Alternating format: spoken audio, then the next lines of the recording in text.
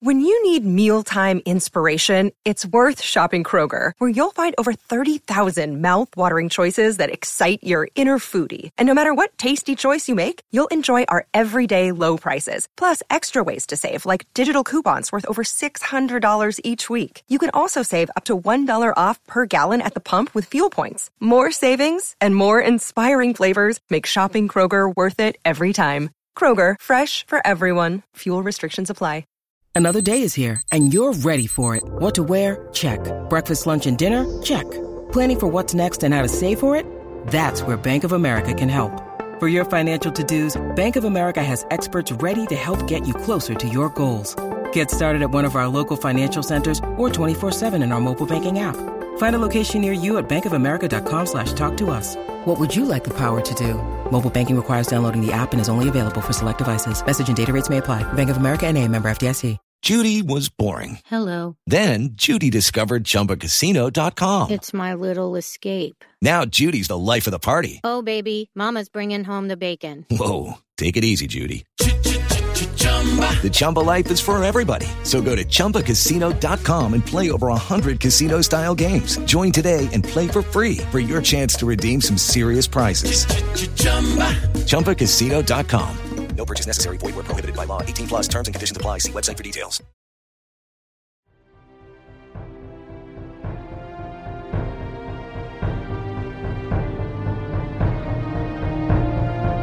Having a crappy week? Well, hang in there, because we are back with your favorite Avatar: The Last Airbender rewatch podcast.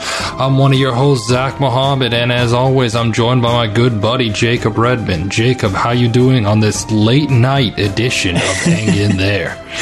Late night indeed. You know, Zach, I actually had an idea. Instead of recording a podcast, I'm just going to send a hawk with you with all of my commentary. It'll take a while. You know, the Chicago to Canada is not like a direct route, but you know, it removes the need for us to talk. It'll work out. So that's the new idea. Nice. Not an audio podcast anymore. Just like we'll have people like watch the messenger hawk fly. We'll have like a live stream, something like that. Okay, I like the idea. Live stream. You know, it's going to take a little bit longer than a week for us to communicate this way. I looked it up earlier. I think it might take a month. And month? That's being optimistic. Wow. Yeah. Oh, wow. Okay. So, well, you know, maybe podcasts will come out every month. Every month. Lovely. I'm sure the listeners will love that. Yeah. And it'll be way worse quality. No banter. It'll literally just be like a list of notes. Anyway, I think this episode's really fun. I'm glad that we're talking about it. You mentioned it's a late night podcast for the both of us, but I'm excited to have some fun here, Zach. Yeah, and this is a special episode because for those of you who don't know, this is the episode that ended up getting the podcast started. So Jacob pitched this to be on Rob and Akiva Need a Podcast, and they weren't feeling it. And then I messaged Jacob, and we got the ball rolling. And this episode never really stood out to me on a rewatch. Like I always thought it was okay as an episode, but because it's like the genesis of this podcast, it has a special place in my heart. Yeah, this will definitely be a special one. If nothing else, because I'm finally getting to talk about it. You know, I tried to talk about it with Rob and Akiva, and they completely shut it down. They were not about that at all. So I'm excited that we're talking about it. Yeah, you mentioned that this is the genesis of the podcast. I'm excited to see where it goes, but I've got to say that honestly, this podcast is probably the biggest scam that I've pulled off. Getting the podcast with you every week, like I don't know how we're doing it. Yeah, Felipe, not to skip ahead to the questions, but Felipe asked, what's the biggest scam we've ever pulled off? And I don't know. I don't have a good answer for that, to be honest. I was racking my brain these past 2 weeks trying to think of what's the biggest scam. And this podcast might be it. Yeah, you know, I love doing it. I hope that no one like finds us out and is like, oh, you're caught. But yeah, I mean, I guess they know we're making the podcast. I guess they're aware, but like, yeah, I think this might be the biggest scam is that I get to talk about my favorite TV show with a good friend of mine now. Yeah, I think this is the biggest scam, so I'm excited to talk about it. It should be a fun one. This is also one that has a ton of goofs. Like, I don't know why, but I just felt like there are so many things in this episode where I'm like, wait a second, that doesn't seem right. Yeah. I didn't notice too many goofs, so I'll let you list them off as we go through the episode recap and let me know the goofs you saw. I didn't notice too many. All right. That sounds good with me. Anyway, I'm excited to jump into it. So should we get into the episode, Zach, or do we have anything else to talk about? No, let's do it up. Oh, I remember one thing. I was going to watch Little Shop of Horrors and compare it to Avatar characters. That was the last time us two were recording just by ourselves. It's been a minute since it's just been us two. But yeah, I still haven't, spoiler alert, I still haven't watched Little Shop of Horrors yet. I've been too busy at work with my new job, but eventually I will, and eventually we'll do it. So there you go. All right. Well, that works out for me. We have a few other guests coming on in the next few weeks. Very excited to have them on. So we can reserve that for a few weeks, Zach, when the two of us are alone again. And yeah, it has been a while since we've been alone together. You know, we've had some wonderful guests on the podcast, but I'm excited to just get into an episode talking with you. Yeah, I am too. It's going to be a lot of fun. Sweet. Yeah, this episode starts out interesting. I'm not sure that any other episode starts out the same way. As we dive into it, I want to know your impression, Zach. Like, we start off with, sort of in the middle of things. We see like the statue of Ozai, and we see Toph running in. Katara is saying like, "Oh, like, you know, you brought this on yourself. I had no choice." As she's dragged away, as Toph is dragged away, and then it goes back to 3 days earlier. What did you think about starting off like in the middle of things here, Zach? I liked it. It's like a unique storytelling mechanic that we haven't seen used before in Avatar, so I enjoyed the way they did this. What about you? Yeah, I kind of like it. I believe this is called in media res. I think that's like the technical term of things. So like, I liked it. I like that we kind of like plop ourselves in the middle of the story, and it's like, cool, like, let's see where we're going from here. But like, yeah, I gotta say, like, it wasn't too surprising. Like, I was surprised when I was a kid, but it just seems like I kind of could tell where the story was going. And like, I don't know, like, even like, because they cut like from this quote unquote betrayal to Aang's training, as if like Toph and Katara are about to stand off and fight. But like, I don't know, I didn't buy it for me. So it was good. I liked that it was unique. I liked that they tried for something, but ultimately I'm glad that this doesn't happen too often in the Avatar universe. Yeah. Also, badass statue for Ozai. the Ozai like true. Breathing fire and like shooting out flames. I wonder how that works. How they have a statue breathing out flames. Like, what's the science behind that? Yeah, well, don't they have? Well, I mean, okay, two possibilities. The first is they do something like the Olympics, where they have like fire that like goes on forever. I don't know how they do that, but they could do that. Number two is they find like an intro firebender, and they just like force him to stay in the statue, and they take shifts to where there's always someone firebending. I like that headcanon. I hope it's the latter. That's pretty funny. Man, wouldn't it be the worst post in all of like the Fire Nation army? Like, I'm trying to think if there's a worse post instead of like inside the statue, because it's gotta be hot. It's metallic, so you can't even touch it or you burn yourself. It's pretty bad. And it takes energy to bend, so you're bending for hours on end. Yeah, that must suck eggs. Yeah, suck eggs. Wow, I've not heard that one since I was watching Avatar the first time. Well, I'll try to keep it PC, so... No, I loved it. It was just a very middle school insult. I wasn't ready for it. Speaking of middle school insults, we see some come in when Toph and Katara are training Aang. Aang like gets out of the way, and as he gets out of the way, the attack hits Katara. So Katara gets some mess on her. Toph hits her with a Madame Fussy Britches, which really's got a sting. I've never been called Madame Fussy Britches, but if I was, I'm pretty sure that's going to lead to a fight. Monsieur Fussy Britches, would that be the male equivalent? Yeah, but you have to say it in a French accent, or it doesn't hit as hard. I can't do accents, not going to lie. I'm not even going to bother insulting any French listeners we have. Ooh, I would love if we had some French listeners. But yeah, I also don't have good accents. Yeah, I'm trying to think, like, what was the go-to insult when I was in middle school? Did you have one that you'd go for? No. In my middle school, when I was in middle school, people were already cussing by that point, I'm pretty sure. So those are the insults going around. All right. Yeah, that's fair. Like, Katara calls Toph a mud slug, which I think is kind of funny, especially like coming from the Earthbender. But yeah, I'm trying to think, like, I guess like, I didn't really have any like name calling. That's like such a big thing. Like in Shakespeare, people call each other names all the time, and they're so eloquent. I feel like that's something missing. We should call each other names more often. Yeah, we don't really have nicknames for each other. I don't know. And if any listeners are listening, give us nicknames that we can call one another on the podcast. Write in. I also want insults. If other people have insults that I can throw out sometimes, like Zach, I won't throw them at you. I'll use them in my daily life. But like, if there's any good, like if there's a name that really just captures how frustrated I am, maybe like tomorrow at work, I'll try Madam Fussy Britches on someone. Or call someone a mud slug. I feel like that's like a biting insult too. Yeah, but that's actually like, that seems a lot more rude. Whereas like Fussy Britches, like no one's actually getting upset about that. True. Yeah.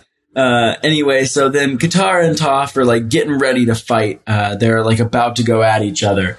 They hit each other and they both like, go fly in their opposite directions. And Aang's like, oh, are we taking a break?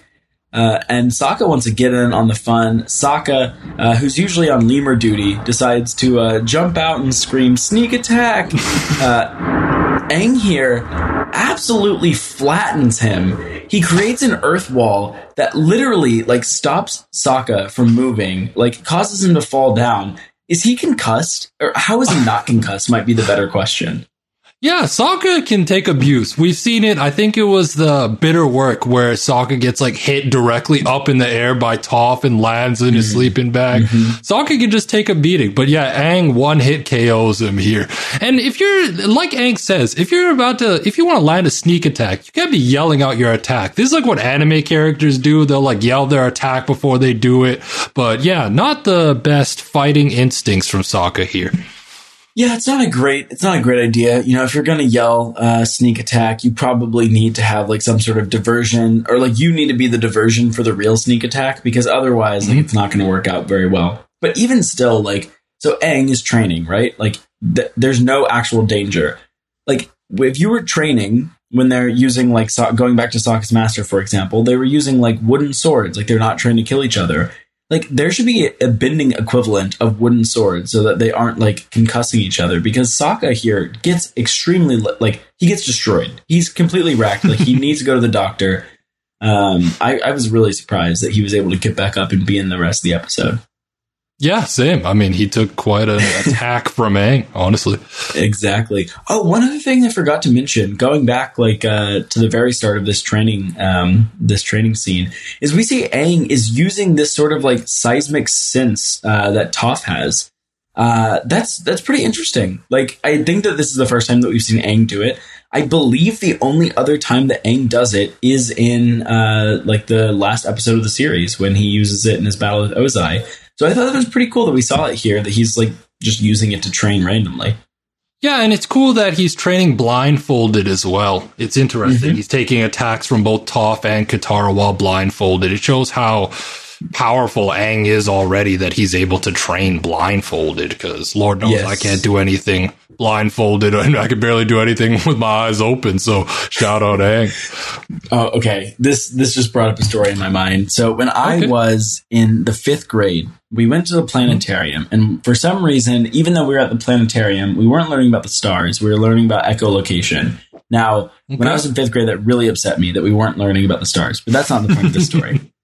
The point of this story is that bats obviously have echolocation, and apparently a human taught themselves echolocation in order to, like, I don't know, see their way around.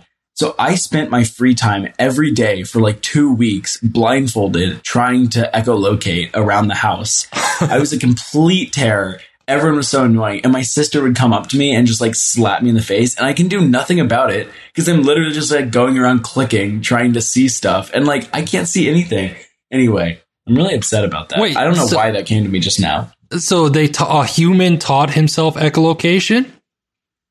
Supposedly. Later, and then you wanted to learn? Okay. Yes. Continue.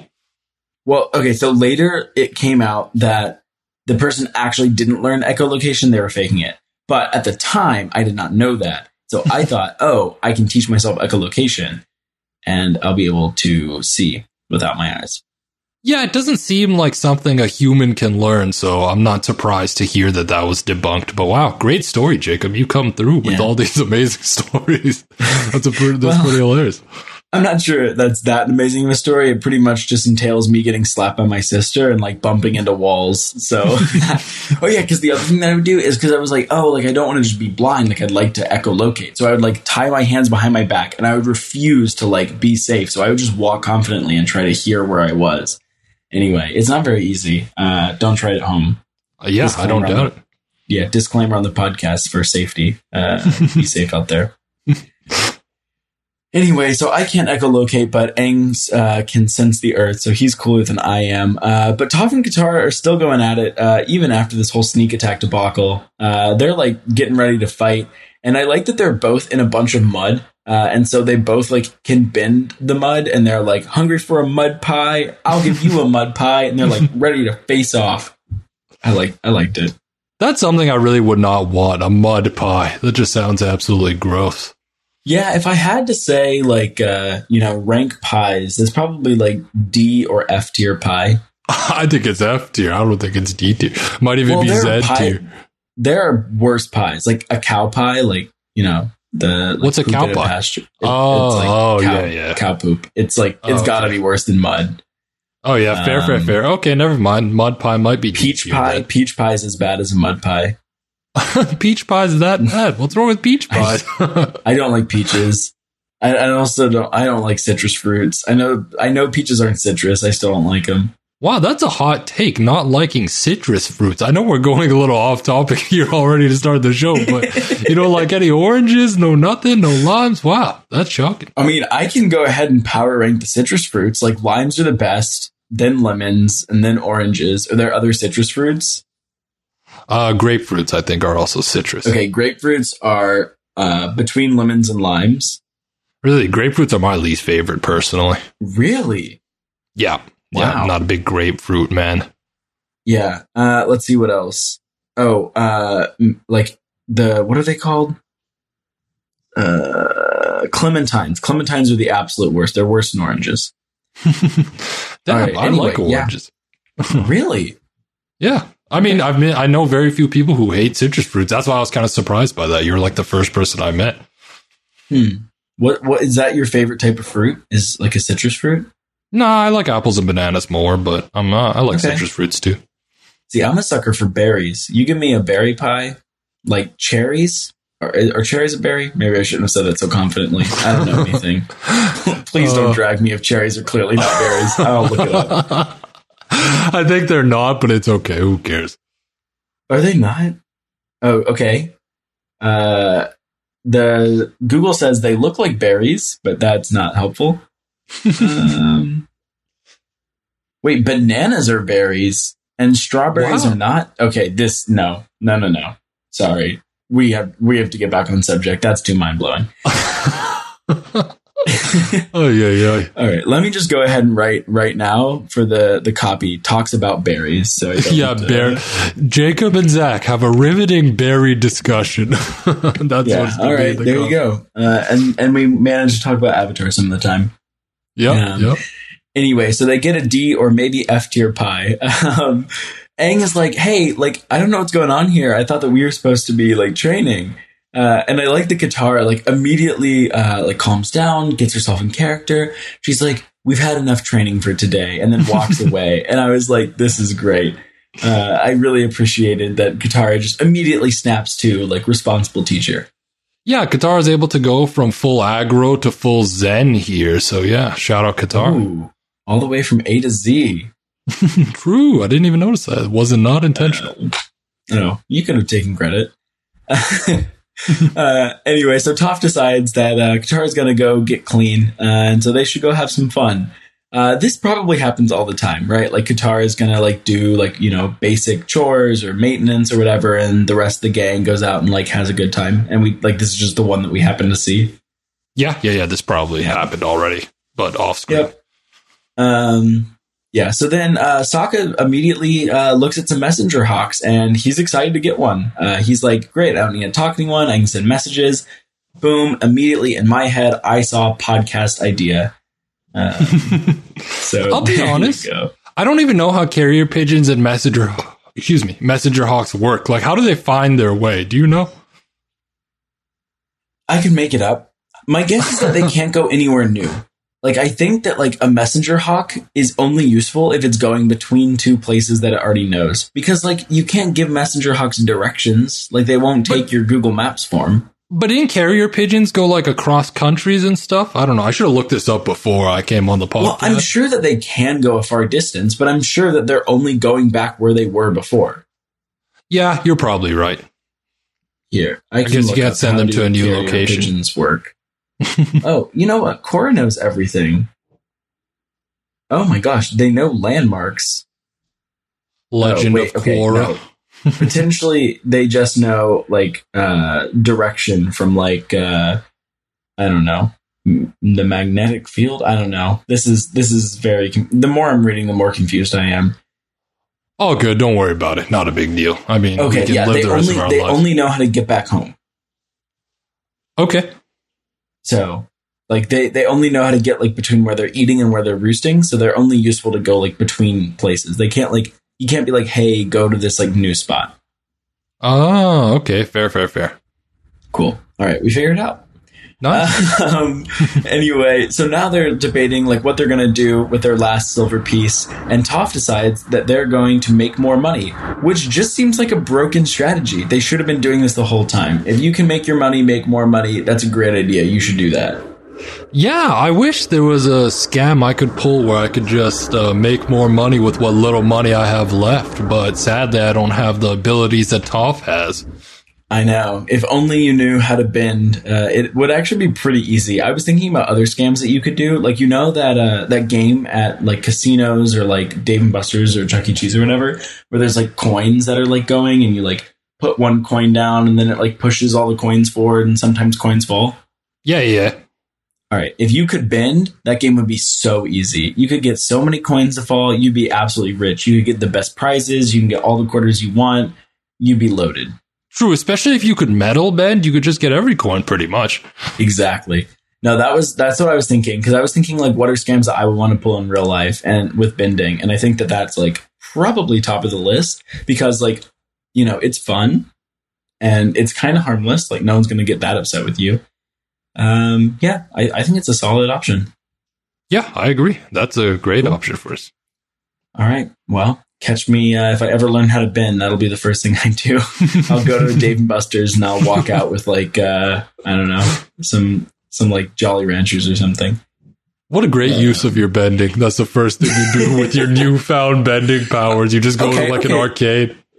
Zach, the second thing I'll do is I'll stop crime so I can make up for the fact that the first thing I did was purely selfish.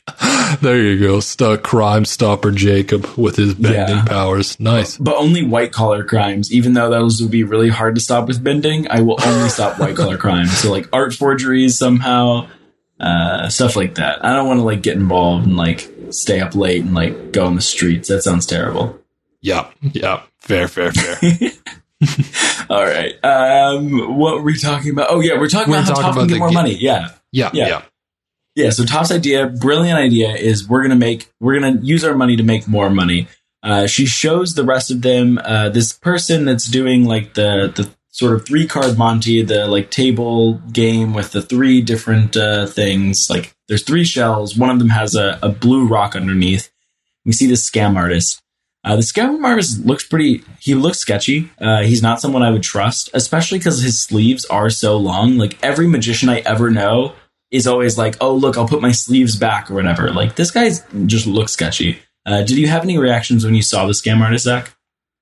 Not necessarily, but I had a reaction to the man he scams because we see this man lose and start to weep. Like we start to see him sob uncontrollably. Did this man just bet his life savings on this shell game? Yeah, it seems like he did, and he only had a few coins left, so he must not have had that many life savings. Yeah, you know, I obviously am not like qualified to give gambling advice, but definitely don't bet money you don't have.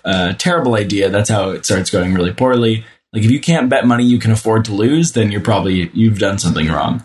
Yeah, bankroll management is like beginner 101 of betting, and sadly this man did not have it, so he goes home crying.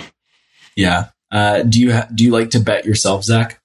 Yeah, I like to bet on occasion. UFC is what I bet on the most, but I tried betting on NBA before, but NBA is too volatile. I've lost too many close bets that just piss me off, so stopped betting on NBA. I remember actually you gave me really good betting advice. You told me to take the Buccaneers spread during the Super Bowl when they were underdog too. That I was pretty bullish on that one. Yeah, I like to bet myself. I like some NFL betting, some baseball betting. I put some money on the wild card games coming up for baseball, nice, so I'm excited there. Yeah. What's the biggest bet you've ever won? The biggest bet I ever won. That's a good question. I know mine. I think I had a $5 bet to win $150, and that was I've won more money before, but that's like the most I've made. Like you know what I mean? Yeah. Whereas it's like for the least amount of money, that's like the biggest like bet I ever hit. The best return, Your best return, exactly. Nice. That's pretty good. What do you bet on to get such high odds? It was UFC, and then I was betting on like the exact method of victory. So then it was like a parlay of like one person to get a knockout, one person to win by decision, and then Wow. All right. Well, there you go. That's pretty solid. I hope that the biggest bet I win is I bet on the White Sox to win the World Series. So we don't know if it's happened yet. We can check back in like next month if they've won, but that's what I hope my best bet is. So you know what? I'm going to manifest it. I'll speak it in the world. White Sox to win the 2021 World Series. See, I'm not a big baseball guy, but now I'm going to be rooting for the White Sox. I'm going to tune into all their playoff games just in the hopes your bet wins. If they do, Zach, dinner's on me. We'll have an egg in their celebration. Nice. Let's hope they win. Anyway, so Toph explains that she's able to break this game because everyone is seeing how this dealer is shifting the rocks around. But Toph has the cheat code. Again, I've called Toph a cheat code a lot of times on this podcast, but this time it quite literally is a cheat code.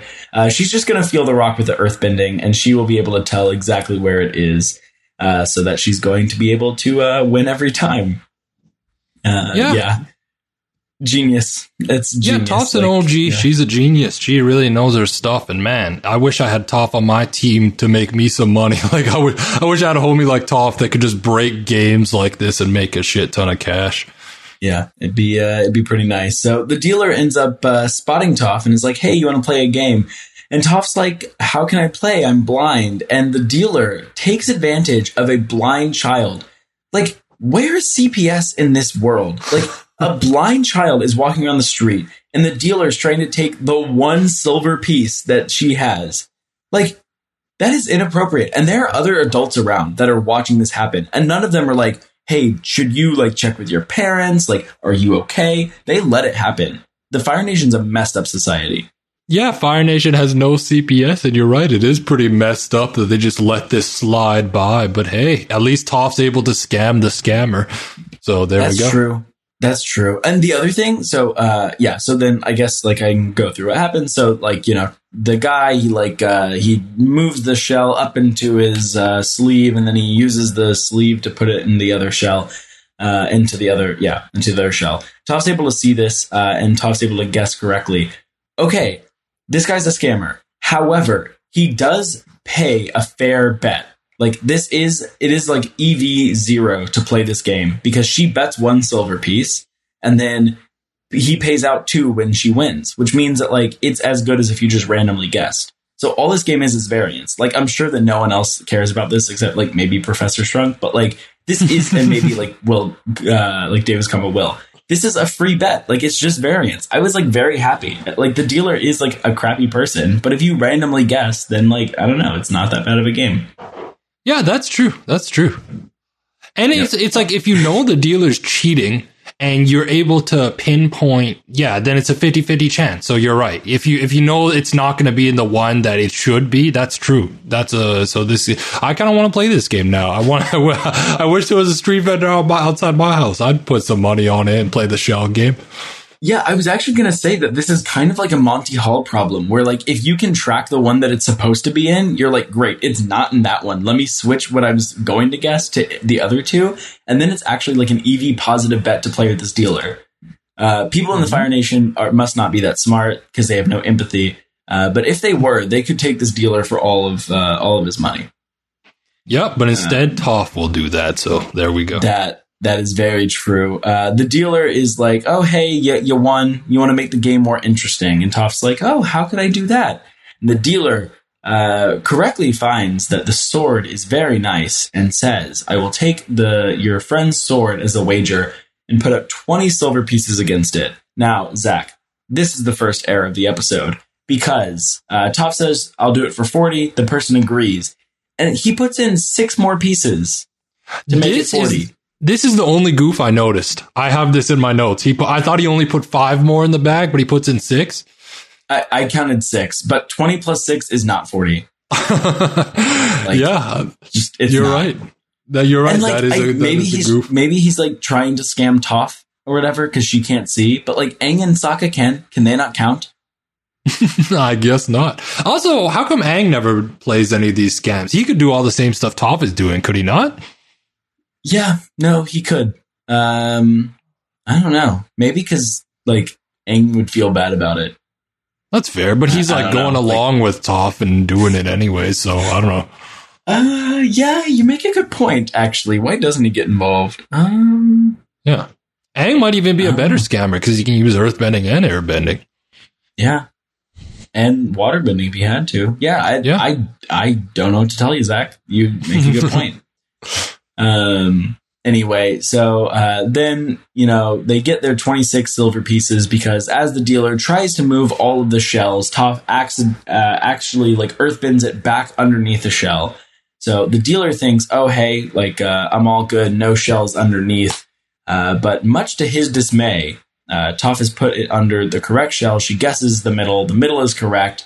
He's very surprised to see it. They grab the sword, they grab the money, and they run off. I thought this was a cute scene. I appreciated the scam artist. I appreciated the scam that they were pulling here. I thought this was fun. Yeah, this was a lot of fun. And we had a fun time talking about all the EV and stuff like that. What does EV stand for again? Expected value. Expected value. Yeah. There you go. See, as you can tell, I'm not the most intelligent bettor because EV is like an important betting term. And I always forget what it stands for. So like, because like she's wagering 1 to win 2, it's like essentially like a 2-to-1 payout, but there's a 33% chance you get it right. And so that's like fair odds if you like calculate it. So yeah, that's what expected value is for the people who are curious at home. Nice. Anyway, so there you go. That's our economics breakdown of the week.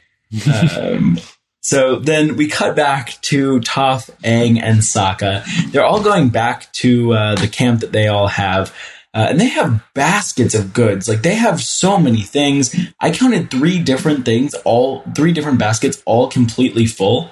They must have had like an absolute feast here. I thought they had quite the haul. Yeah, I didn't realize silver pieces were that valuable. So they're able to pull so much with it. Yeah, we only hear, I think, about silver and gold pieces. I have to imagine that there's some sort of bronze though, because like, otherwise, I don't really understand like how they got so much, or else things are like really cheap in this city. I feel like in the season 1 episode with like the pirates, if you remember that, they had like copper pieces in that one, but I could be wrong with the waterbending scroll. Yep. I feel like, but I might be misremembering. It's been a while since we watched that. Yeah, that's fair. No, I think that we need a full breakdown of like the different exchange rates and all that. Like, I don't know. Have you looked at the Harry Potter currency? I have not. What's it even called? Well, it's absolutely wild. I don't remember any of the specifics and I don't want to get in trouble for getting it wrong, but it's like, it doesn't make sense. There's like weird conversions. It's like 1 to 7 and like, anyway, like it just doesn't make sense. Like all currencies should be like clean denominations. Anyway, this is like not a tangent worth getting into too much. That's fair. Yeah, it's just like the rules don't make any sense. I think that we need something similar for Avatar where we know like how many copper pieces to silver pieces, silver to gold and all that.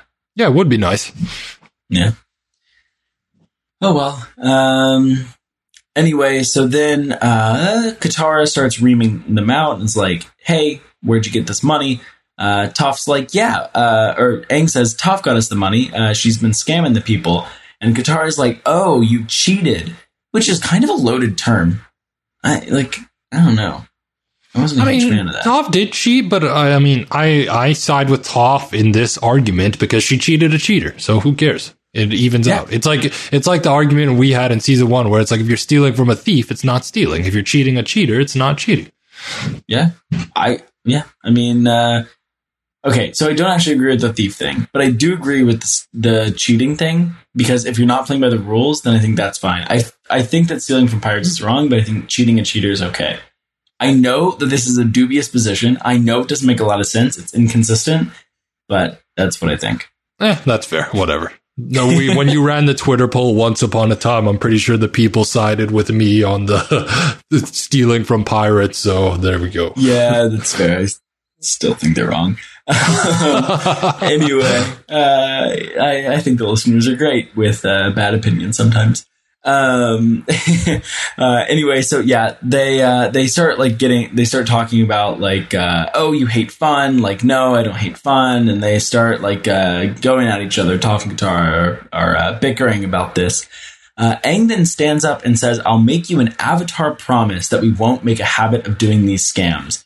Then we see Aang doing these scams. Does an avatar promise mean nothing to anyone before? I was just about to say the same thing. I guess an avatar promise is literally worthless because, it immediately cuts to him doing more scams. Yeah. Do you have anything like this where like you would not like, where you would like stick by your word if you said something? No, I actually have the opposite thing. So like you know how you can swear to God? I used to swear to God all the time and then not follow through with because then in Muslim culture, any Muslim person listening to this will know you can say Wallahi if that's just means swear to God in Arabic. So I'll just be like, Wallahi, I'll do it. Then I just wouldn't do it. So I have my own version of the avatar promise that meant nothing to me back in the day. Nice. So I guess you're in the same boat as Aang. I actually had some Muslim friends that would like tell me to say Wallahi, and I'm like it doesn't mean anything to me. And that's so funny. They're like oh yeah. Anyway, they would like make me promise stuff, and I'm like, you realize that I this does not mean what it means to you. Anyway. So this might be a little bit dangerous to even reveal on the podcast, but I actually have something I take extremely seriously. Okay. It's like similar to like a pinky promise, but if someone asks me something on the full truth, I will never and have never and would never even consider lying. I started this, I think, I don't even remember the origin of this, but people can ask me full truth and like I can decline to answer, but I've never told a lie and I never intend to lie in the full truth. So that's like my avatar promise, but I will not go back on it. Go on. Oh, continue. Whenever you're playing truth or dare, you always say truth. Like, is that what you go for? And then you always just tell the truth? I mean, I would tell the truth. I think it's like, okay, in truth or dare, I think it's more fun to do dare because like the truths are kind of boring. It's like, oh, truth, like, oh, like what's a time that you like, I don't know, who do you have a crush on? Like those types of questions. It's like, whatever. Yeah. Like dares are where it's at. I don't mind making a fool of myself. Anyway, all I'm saying is I'm better than the avatar because I will not lie on my equivalent of avatar promise. So that's that. That's ended.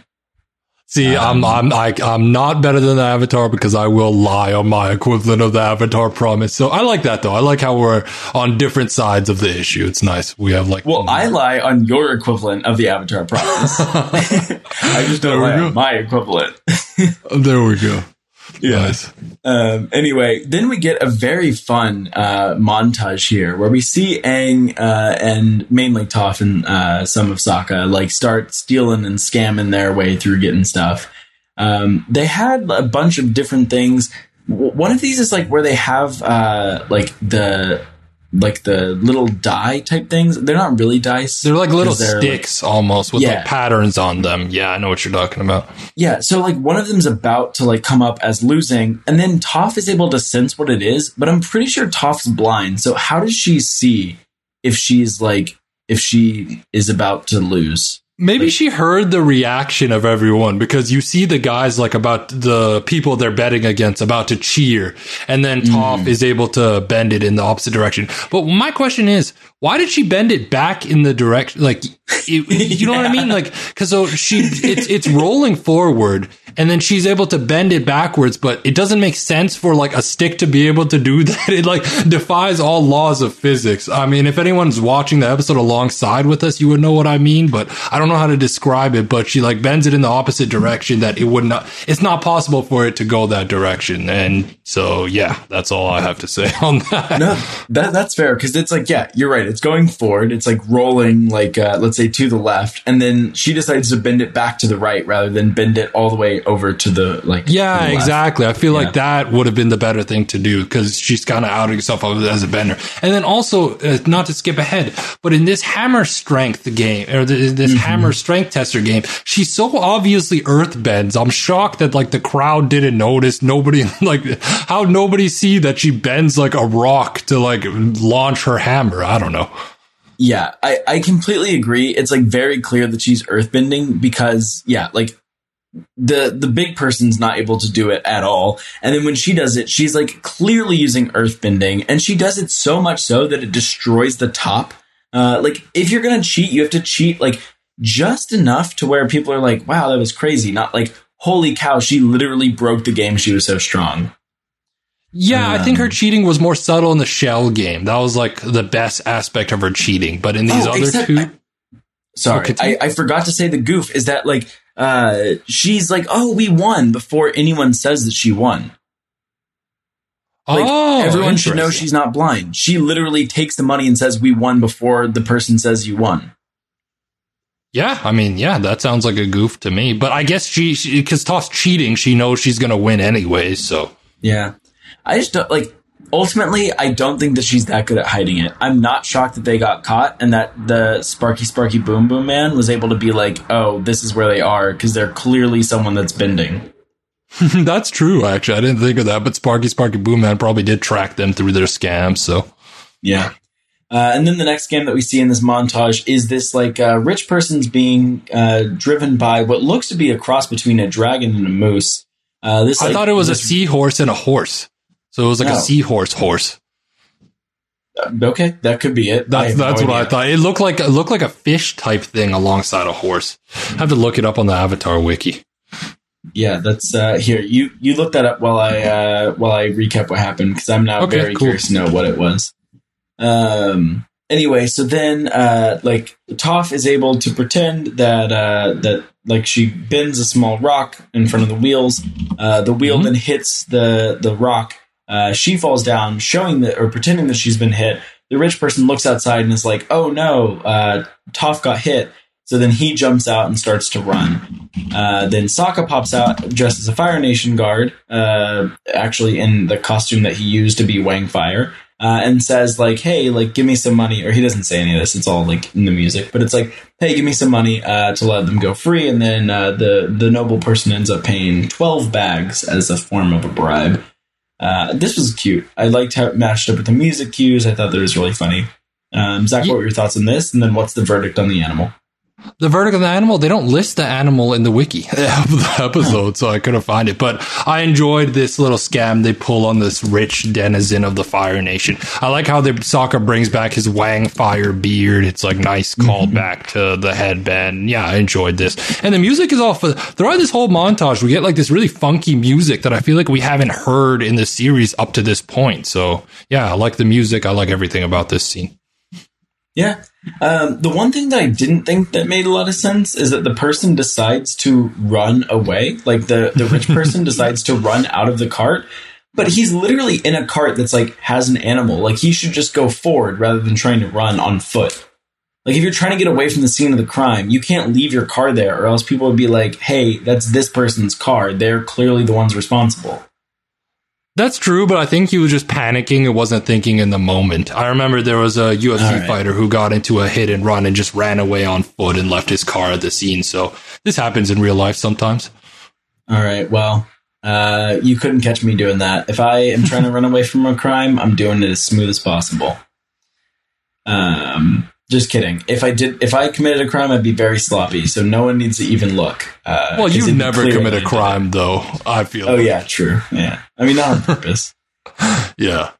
Anyway, so they get back to Katara. Katara is like really going off. Is like, look, this is too much. You're doing something bad. You're a wild child. Toph really takes offense to that.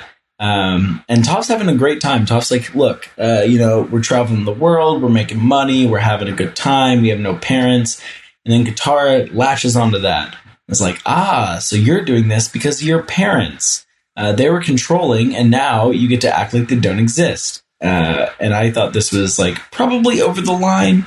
I'm not sure. What were your thoughts, Zach, when Katara mentions Toph's parents? Yeah, it's interesting. Katara goes on like this like Freudian like psychoanalysis of Toph, and she will end up being proven right because Toph is she does miss her parents, and she kind of is like doing this because she doesn't have her parents there. So I think it's a little far, but she ultimately is correct. So I don't think it's the worst thing in the world.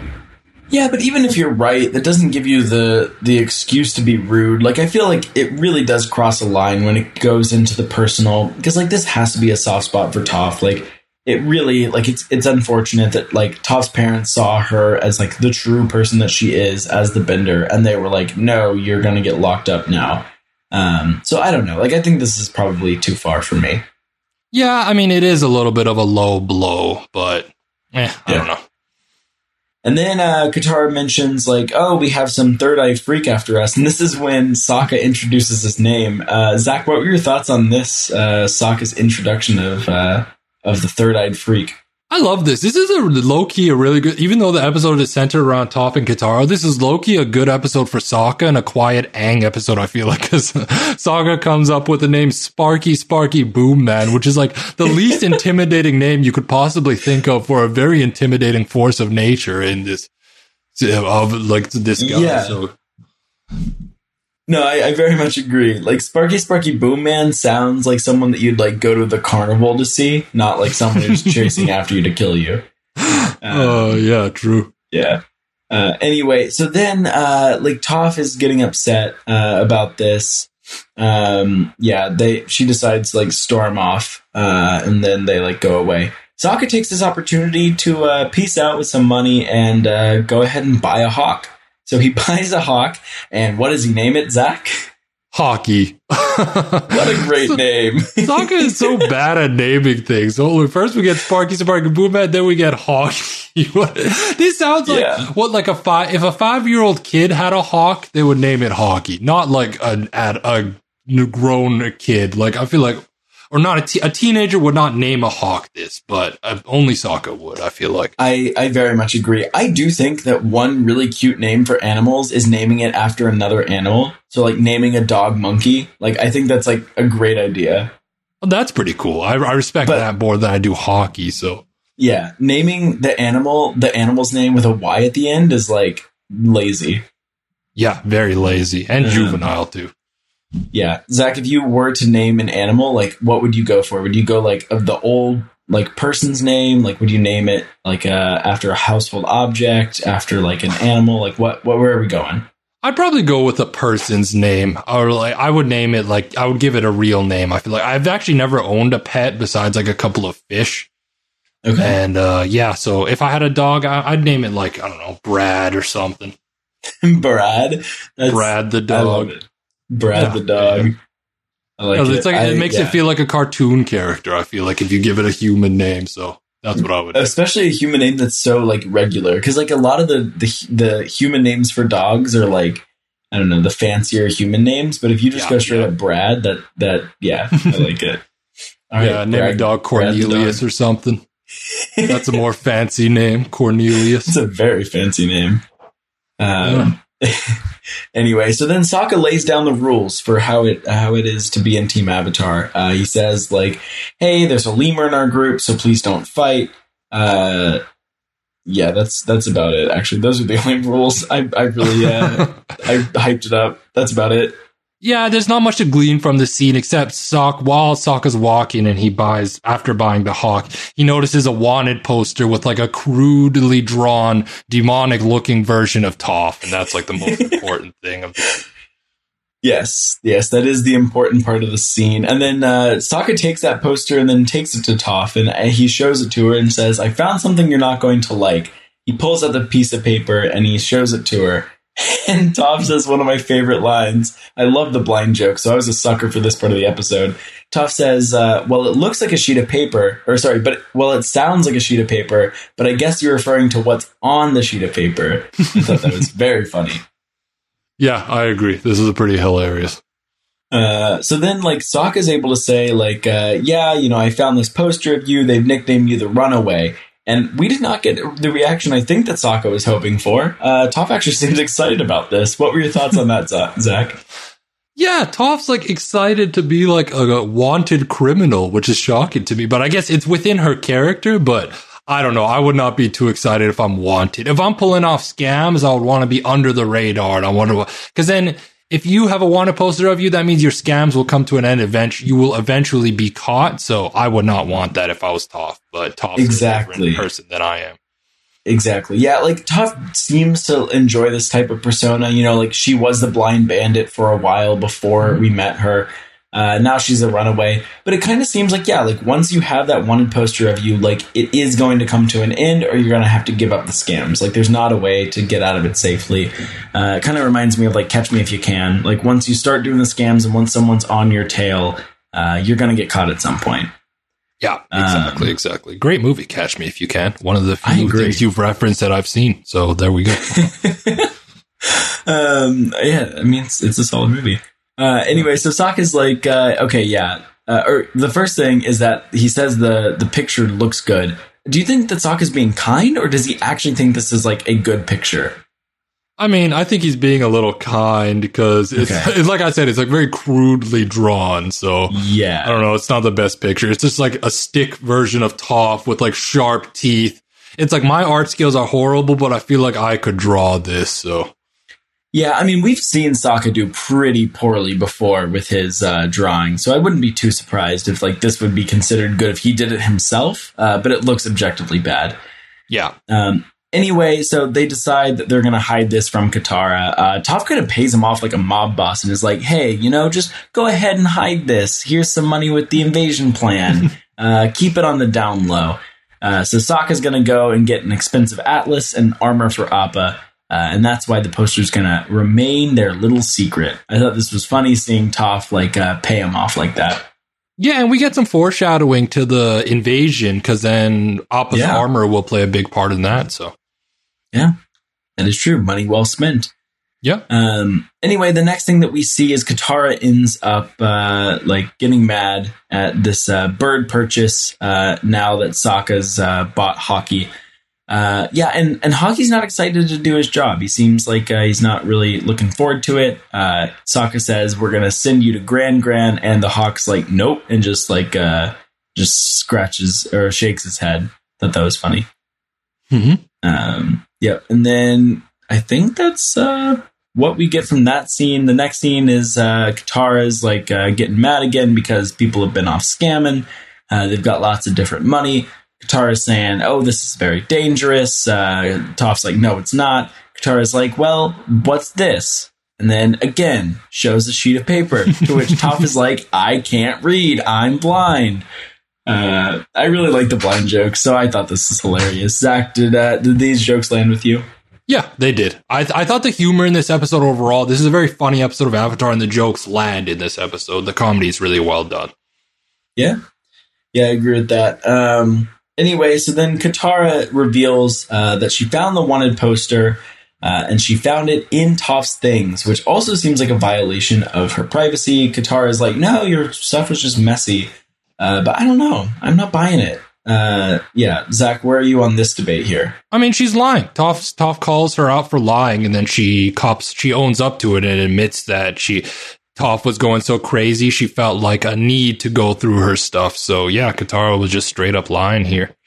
Yeah, I know, we both like reality TV. It never works out well when someone goes through someone's stuff. Anytime someone finds out that they've been through your stuff, it's a huge invasion of privacy.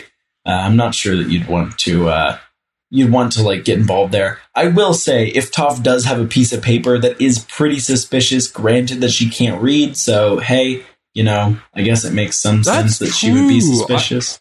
I did not think of that. You're right. If Toph has any piece of paper, she can't read it. What's the point of her having it? That's such a good point that I didn't think of. Yeah. I mean, it's one of those dead giveaways that you don't think of until you do it, but there you go. Yeah. So then Toph accuses Katara of being the mom, says like, oh, you want to send me to my room? Toph's like, you're not my mom and you're not their mom. And then Toph goes on to say, like, you act like our mom, you boss everyone around, you're just a kid, so please stop telling me what to do. And then Katara asks the boys if she seems motherly. Yep, she says it in a way that seems very motherly. I don't know where you land on that, Zach, but I was a little intimidated myself. Yeah, Katara is very maternal, and she's kind of like the elder statesman of this group, so naturally she does default to kind of being the mother of everybody sometimes, which is fine. I mean, no harm, no foul, but yeah, it's getting on Toph's nerves.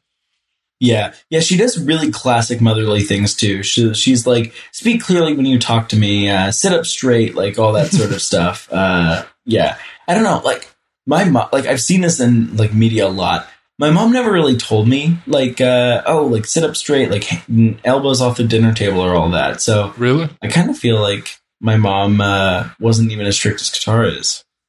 Yeah, my mom would do the sit up straight thing and always stand straight. So I heard that a lot growing up. Well, do you have good posture now? Nope. Still don't.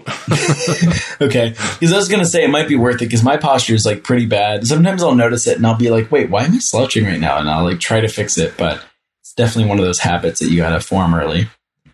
Yeah, exactly.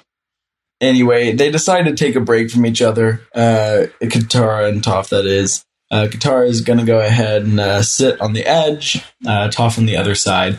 Sokka comes up with a brilliant idea. He's got a brilliant plan. Zach, you want to talk us through this plan that Sokka's got?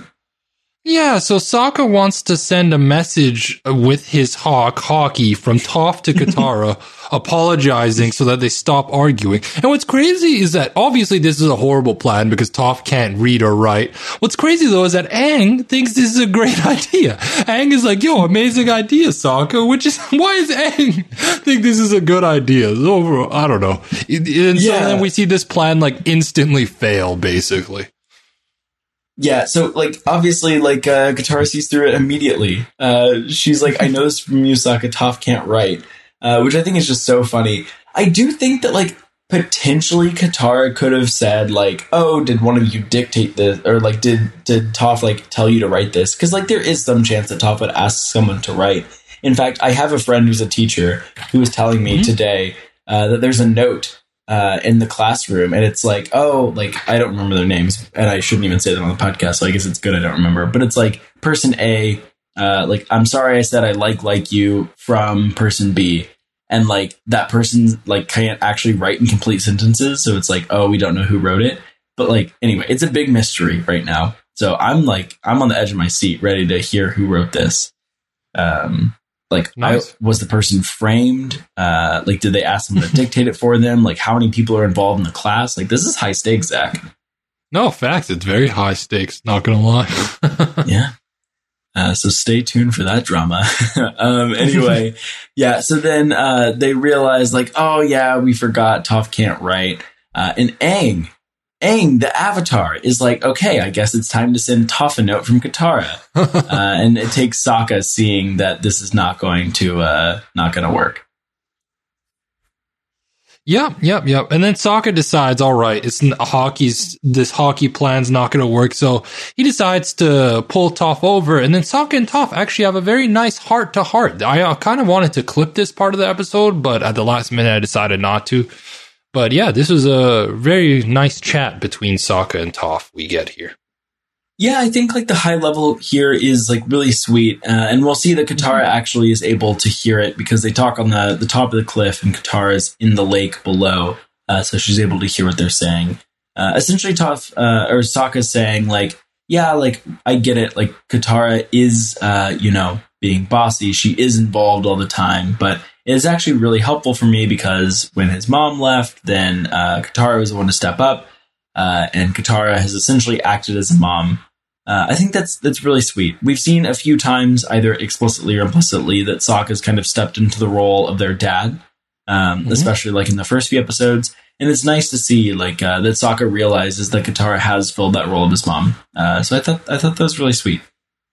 Yeah, and I could kind of relate to this because I came from a single-parent household. My dad left when I was like about 10, and then my sister had to step up and really help out around the house and cook and clean and do all that from a young age. So I could relate having an older sibling step up in that role. Yeah, that's cool. You should send her the clip of Sokka saying that it's nice so that you can just like take credit for the sweetness. True. I should just transcribe the speech and just send it to her. Yeah, but that is really sweet, and it's nice to see that like Sokka's able to realize that, and it's cool that you see that as well, Zach. Yeah. And then so then Toph even realizes Toph actually has quite a quick turn and is like, I actually can tell that Katara cares. She cares about me, the real me, is what she says, and I thought that was very sweet. Yep, and it brings Katara down below to tears hearing this. Yeah. So then at the next scene, like a few hours later, we see Katara sitting around. Then Sokka and Toph walk up to her, and Katara is like, hey, like, I'd like to say something. She's not able to get it out. Toph apologizes, and then Katara reveals the scheme. Katara wants to pull a scam with Toph. I like the plan. I kind of think that it was like bound to fail, but Do you want to explain what the scam is, Zach? Yeah, it's basically just turn Toph in for the reward, because apparently her reward is like worth 10 times more than the money they've made from their scams, which is pretty crazy because at one point in a couple scenes earlier, you can see Toph stacking like gold pieces and silver pieces. Like they've made so much money off these scams, so her reward must have been like a 500 gold pieces or something crazy that. So I looked this up to see if like they had found out how much this was, and in the extras of the episode, it said that it was 1,000 gold pieces. Holy, that's a lot of gold pieces, right? Like we still don't really know how this economy works, but 1,000 gold pieces sounds like a lot of gold pieces. Yeah, so basically Katara's plan is to turn Toph in and then have Toph metal bend herself out of jail, which on paper seems like a pretty good scam idea. It doesn't seem like the worst idea. Why did you think this was doomed to fail? Well, okay, because so let's say you do get out and you do get away, like then it's pretty clear that Toph, because like there's not that many metal benders, like there's literally one in the world, that Toph was there. And then I think like you're going to have a lot of people onto you. I think that in the time that it takes for Toph to break out of the jail, that it's unlikely you're going to get the payment. Like, my guess is they don't pay you 1,000 gold pieces immediately. And, like, Katara's a kid. Like, I don't think they're going to give a kid 1,000 gold pieces. Like, they're going to want to speak to some parents. They're going to have someone sign off on it. They're going to want to tax it. Like, something like that. Like, it just seems too easy. I guess, but they're in the Fire Nation. We were talking earlier in the episode. There's no child protection services here. These kids are able to gamble. They're able to do a lot of stuff that kids aren't normally able to do. So I think Katara could have gotten the gold pieces. I don't think that's the worst part of the plan. Yeah. Well, that's fair. The next thing we see is the stuff that we get at the very top of the episode. It's Toph running into the city saying, "You betrayed me," and Katara saying, "You brought this on yourself. I had no choice," as Toph gets carried away. Then we see like the town sheriff or mayor, I'm not really sure which one. But anyway, he's like, "Oh, you did the right thing turning in the runaway." And then we get the funny line that's like, "Oh, the right thing is its own reward, but I still want the actual money." And so, yeah, I thought that was like cute. I'm sure I thought that was funny as a kid. Yeah, I like this line as well. Anyway, so then they're thrown in the cell. We get this, the female guard throwing Toph into jail, but instead of being a metal jail, we actually see that it is a wooden cell, so Toph is unable to bend. Yeah, I'm surprised they even have wooden cells built. Do you think like Combustion Man tipped them off and was like, "Hey, put this girl in a wooden cell"? Is that what happened here? Yeah, for sure. Because otherwise, like, why would you have a wooden cell normally? Like, it just doesn't make that much sense. I don't know why you would, like, make a wooden cell. So, like, it had to have been, like, special built for Toph. Yeah, must have been. Yeah. Anyway, so then the mayor or sheriff or whatever, mayor-sheriff, brings Katara into a room and is like, hey, we got her. This is the girl you're looking for. And Sparky Boom Man walks in, and we leave off as they cut to commercial, and everyone is horrified. Well, yeah, I guess just the classic Katara's commercial horrified. cut. Yeah, exactly. Yeah, it is nice to watch it without commercials, but I feel like you do miss something when you have that like suspenseful moment and it just like immediately cuts to the next scene, because like that's the perfect thing to be like, oh my gosh, that's crazy. Yeah, that's true. You don't get that like crazy moment, sadly. Yeah. Anyway, then we go back to Aang and Sokka, who are on the sidelines for this one. They're just chilling at the camp. Aang's like, hey, this is taking a while, so they decide to go check it out. Sokka puts Appa in charge of the the other animals being Haki and Momo. Apparently they get into lots of fights because as soon as they leave, the animals start fighting at each other, but Appa just screams, and that immediately scares them into submission. I feel like Appa would be a very responsible babysitter. Yeah, Appa actually, like, when you tell an animal, oh, you're in charge, it seems like, oh, you're just, like, telling them that and they're not actually in charge because it's an animal. What can they do? But Appa is able to actually take command here, and instantly he quells this fight between Momo and Haki. So you're right. I agree. I think Appa would be a very responsible babysitter. Yeah, I'm not sure I'd put him in charge of like an actual baby. Like, I can't imagine that Appa would be able to contain Tom Tom from like like way back. But I do think that Appa's like above average. For some reason, my baby brother loves saying like, "Oh, whatever, fine. Jacob's the leader," and so like, or like whoever. And so whenever I saw this, I watched it with them, and I said, "Oh, okay, whatever. Appa's the leader," and he laughed so hard. It has nothing to do with the rest of the podcast. I just found him cute. That's really cute. I like that little story. That's cute. I'm pretty sure that's the only part of the episode he really liked. For some reason, I just cannot get those kids into Avatar. Like, I feel like they should like it. I think they're maybe not old enough. 6 and 5. Yeah, they're a little too young, I think. I think if you're like 8 to 10, I think is the age for Avatar. Yeah, because it really is like a series where you have to actually understand what's going on. Because like the action is cool, the fight's like fine or whatever, but like I do think that you have to understand a little bit of like the plot and the story. Yeah, exactly. It's a very story-driven show, so that's true. All right, well, I'll let them try again in 3 years, and then in even more years, they can listen to our recap podcast. Nice, they can listen to the archives. Yeah, exactly.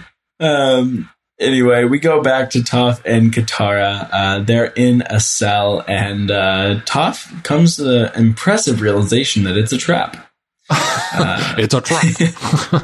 Oh yeah, like Admiral Akbar? Is that his name? Yep, Admiral Akbar. That is his name.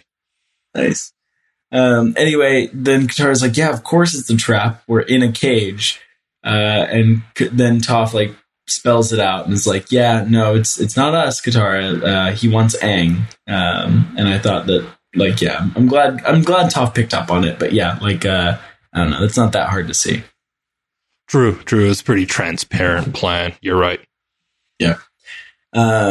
Anyway, so then they like kind of come to their senses. They like have some realization where like, oh, you know, like, I know, like, I crossed the line, your stuff with your parents is complicated, and it's like, yeah, like, whatever, it's kind of true, blah, blah, blah. I don't know, they talk for a little bit. I didn't get much of the scene. Am I missing anything, Zach? No. I mean, they have, like, a little heart-to-heart. They come together, and yeah, you're not missing too much. You can skim through it. Well, I thought they had already apologized to each other, so, like, when they did this again, I was like, what? Okay, great, like, move on. That's fair. I find it so funny when you're like very disinterested in something. When you get really dismissive, you're just like, oh. I like when you do that. That's pretty endearing. It just makes me laugh. Well, I'm sure that it's terrible, like podcasting etiquette. Like I should take things seriously, but some of these things are just like, too tedious. Especially, as we mentioned earlier, this one's a late night record. Yeah, I don't have time for that. Zach, you want to tell us what happens next while I recover from blowing off their conversation? Yeah, so Katara realizes she can generate sweat and bend with that. So she starts like running on the spot, and she's able to break them out of jail using her sweat. But how was she able to, like, she's sweating, but she was able to like bend like a full water whip basically. And I'm surprised she was able to generate that much sweat. So yeah. Yeah, I'm not like a particularly sweaty person, so like I'm probably not the best person. But, like, I've been around people who are like very sweaty, and I'm sure that like their sweat could generate an entire water web. Yeah, that's true. That's true. But I feel like Katara's more like us. I feel like she's not particularly sweaty. Yeah, I mean that's probably the case. Yeah, I mean, like, also if they can't, then we have to watch her like run for an hour, and that's like kind of boring. So I guess they sped it up a little bit. True. Zach, did you think of another way they could get out? Because I think there's one thing that's like pretty glaringly obvious of what they could do.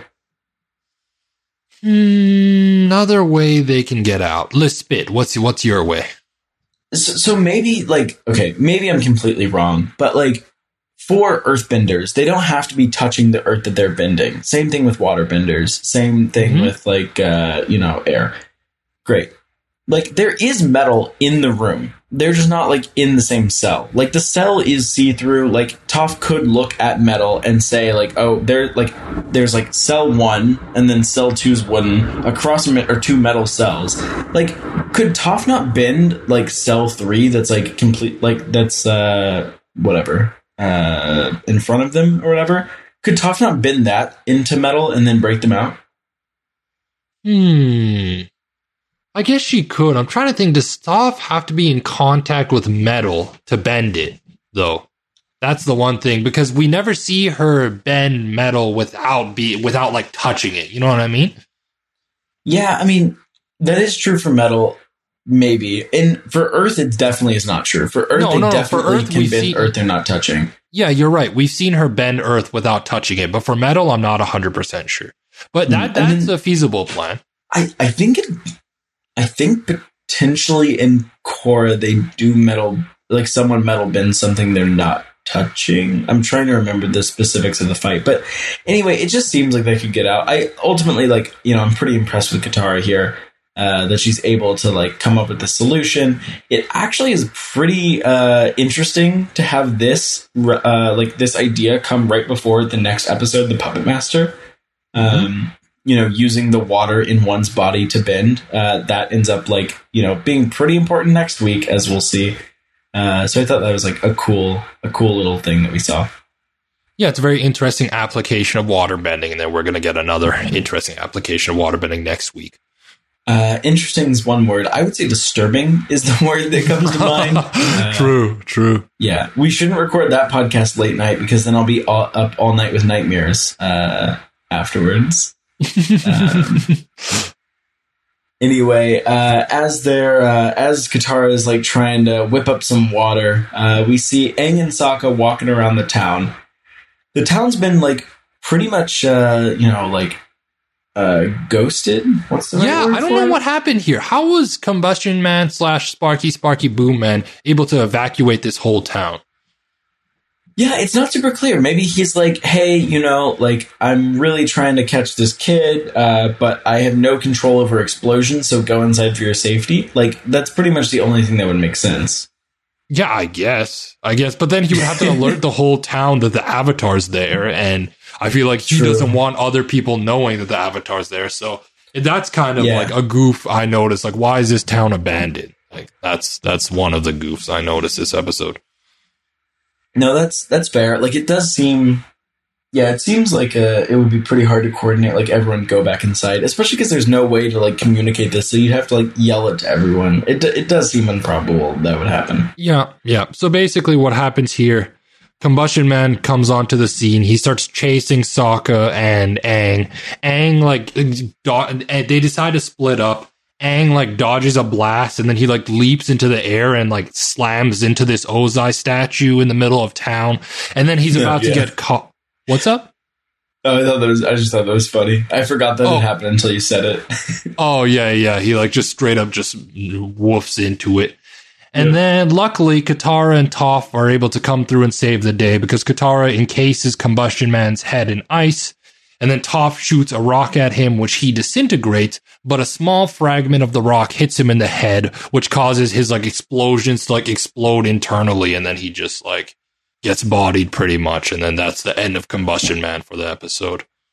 Yeah, if you had to make me guess which one's going to be more deadly, encasing someone's head in ice or hitting them with a pebble, I really would have guessed encasing someone in ice, because that seems like you'd be dead pretty quickly. He's able to like take his arm and like smash his way out of it, which is pretty impressive here. But yeah, ultimately, like the pebble being the thing that beats him, I think is pretty funny because apparently it like blocks his chi and then it causes him to blow up. Yeah. Anyway, I thought that it was funny that it wasn't the ice. It was a small little rock. Yep. I agree. I thought that was pretty hilarious as well. Would you like to talk about Sokka's contribution to this fight, Zach? What contribution? I don't have any contribution from Sokka in my notes. So what did he do? During the middle of the fight, while they're still like fighting, he's like, "Oh, I have the perfect name for him, Combustion Man." Oh, and Toph's like, "Good job, Sokka. Now let's get out of here." Like, anyway, I thought that was quite funny. Yeah, that's Sokka's contribution. A better name. Yep. And then, so Toph gets Katara. So we cut to the last scene of the episode. Toph is getting Katara to help her send a letter to her parents, and they send it using Haki. And then we see Sokka be like, "Hey, where's Haki?" And that's how the episode ends. Yeah, like I said, lots of episodes of Avatar end up being really sad. This is an example. Sokka's lost a good friend. Yeah. Yeah, true. I didn't even think of that. So yeah, that's the episode. That's season 3, episode 7, The Runaway. Yeah. Season 3, episode 7, the origin of this podcast. Pretty exciting to finally be here, Zach.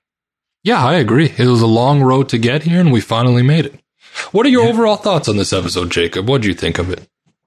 I think this episode's pretty fun. I say this about a lot of the episodes, but I think this one really does encapsulate like a fun episode of television, both with the montage of the different scams that they're pulling, the scene with the dealer, the silliness, like with the fight at the end. Like we get a little bit of fight, but not too much. The fight ends up ending in a silly way. Like lots of jokes with like the blind gag. Like it has a little bit of everything. We get none of Zuko, which actually might be like a benefit that we don't have the like 15-second clip of Zuko doing random stuff. Mm-hmm. But overall, I think it's a good episode. I'm not going to rate it like as highly as some of the most iconic ones, but I'm very happy about it. Zach, where are you on the episode? Yeah, I think this is a solid episode. You make a good point. It's nice that we're not like cutting between Zuko and Aang and the gang and all that. So I like that about the episode. I like the montage of all the scams and the funky music that we had there. And I like the heartfelt moment we get between Sokka and Toph. So overall, this is a solid episode of television. This is not the best episode of Avatar. It's not the best episode of season 3, but it's just like a nice, solid episode. So you want to dive right into our episode? What else do you want to do? One question before we get into the episode rankings that I wanted to ask you. Would this have been a good episode on the wheel? Like, did they make a mistake or were they right to reject it, Zach? I think it would have been, this is why I pitched the podcast to you. I think this is not a good intro episode to Avatar. Yeah. I think you have to already know the characters. So sadly, I think this would not have been a good spot on the wheel, but who the hell cares about the wheel? We managed to make a whole podcast out of it. So I'm kind of, at the end of the day, I'm kind of happy it didn't go on the wheel and instead we were able to create Egg in there. So can't be too mad. Yep, I very much agree. Yeah, ultimately, I think you're right. As sad as I am to say it, I think you're probably correct because this isn't even really that representative of an episode of Avatar. Like, it does have the, like, silliness and it has, like, the adventure. This is almost kind of like a season 1 episode in that way. Yeah, but it's not super similar to, like, the rest of the series. But yeah, like, you know what? I'm happy that we're here, Zach, talking on a Sunday night about one of my favorite shows. Yeah, me too. Well, let's do the episode rankings and let's wrap this up. We're both super tired. It's like close to midnight where you are. So sorry if this episode's a little, I mean, we're still at an hour and 20 minutes. You guys got a lot of content still. So we'll do the episode rankings and we'll get the hell out of here. I like that Zach is like, look, it's late. You guys have had enough. We're going to wrap it up. No, I think that's a great idea. Let's rank the episode and the battle. Yes? No? Sure. Maybe so. Let's do the battle. Why not? Great. All right, let's start with the episode ranking. I like that we don't come up with decide whether we're going to do the battle ranking until like an hour into the podcast. It's great. I know. We never talk these things over before the podcast. We're always too busy talking about all this stuff, but that's all right. Well, I can say right now, Zach, that next week we will rank the battle that happens for sure. Yes. That's an epic battle. Get ready for it, folks. We will rank the battle. You don't even have to wait until an hour into that podcast because we're telling you an hour into this one that we will actually do the segment that we said we're going to do. Yep. Speaking of segments that we're going to do, let's do the episode ranking. Zach, you want to start us off? Yeah, I'll give this episode a 3.3 out of 4. So that's like a B plus for me. Solid episode. I liked it, but it was missing. The stakes weren't high enough for me, I feel like, at the end. So that's why I'm going to give it a 3.3, and I'm not going to go higher, but it's still a solid score. What can I say? What about you, Jacob? I'm a little bit higher just because I do think that this episode has so many different things. Like, it has some good like blind jokes, which I love. It's got some good, like heartfelt moments. It's got a good montage. It's got the humor. It's got the feels. But I'm not that much higher. I'm at a 3.4. Like, obviously, we're missing Zuko from the episode entirely. We don't have Azula. We don't have any of the rest of the characters. It doesn't end up meaning that much, even though it's a fun episode. I think like the biggest takeaway is that we're going to get armor for Appa. That's probably the only actual lasting impact on the series. So there you go. The listeners are even lower than the two of us. They're at a 3.12. Wow. Yeah. Listeners not liking the runaway. Not a great episode score, but there you go. It'll put the episode at a 3.27. If you think that this episode was too low, well, you're too late. But you're not too late for the next episodes. You can write in avatar@postshowrecaps.com or tweet us at postshowrecaps with your episode rankings so that we can include you in the episode rankings, because every week we will take my score and your score, Zach, and the listener score to get the official in their score.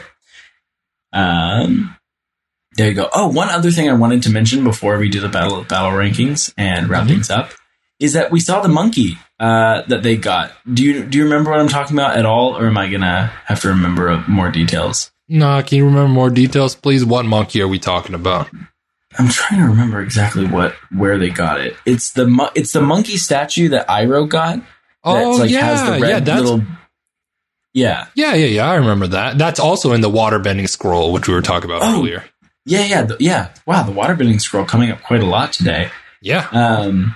So that was in the waterbending scroll, and then it reappears here. As they were like writing the note, as Sokka and Aang were writing the note, it was just sitting next to their stuff, the stuff that they must have bought. I thought that was fun. Wow, they just bought the statue. I didn't even notice that. That's cool. Yeah. Anyway, last thing we got for you this week is the battle of the battle rankings. This time we'll be ranking the battle between Sparky, Boom Man, and Team Avatar as they rampage through the city. Zach, where are you on the battle? I don't know. I'm going to give this like a 2.5 out of 4. Kind of a forgettable battle, but I did enjoy Aang slamming into the statue. And the one thing I remember is like the pebble hitting his head. That's like a scene that like stuck in my head for a long time. So yeah, I like the idea that they're like fighting on the roof. I think that like Aang like flips the wheelbarrow at one point and does something like kind of cool, but I'm really not too high on this fight. I'm going to be even lower on you. I'm giving it a 2.1, making this battle a 2.3. So far, we've not really had like the iconic battles in this series, in this season. But a lot more are to come. So this segment will get better as we go because we'll get better and better battles. We have a really good battle next week. So that is true. So far we have our lowest ranked battle, which is the Team Avatar fights the Fire Nation ship at a 1.25, and Sokka fights his master at a 3.4. So there you go. This one's right in between the battles that we have so far this season. Cool. I think that's all we got for you this week. Zach, anything else that we should do before we head on out this week? No, we can announce our guest for next week, right? Is that confirmed? Yeah. So we're going to be joined by returning guest Audrey Sizemore. You've heard her on the Purple Pants Badass podcast. She's been on this podcast before. We're excited to have Audrey back. It's nice to have a great guest coming back on our little rinky-dink show. So, yes, very excited to have Audrey back. And I just saw that she was announced to be part of a live reality game called the Penthouse Game. I saw that questions about this, so I'm excited to follow her and see how well she does there. But anyway, super excited to have her on the podcast. The episode next week is like very cool. It kind of like changes the way that I thought about Avatar when I first saw it. It had a big impression on me as a child, so I'm excited to get into it next week. Yeah, well, that's all for us. Peace out, everyone. Sweet. See you next time. Bye.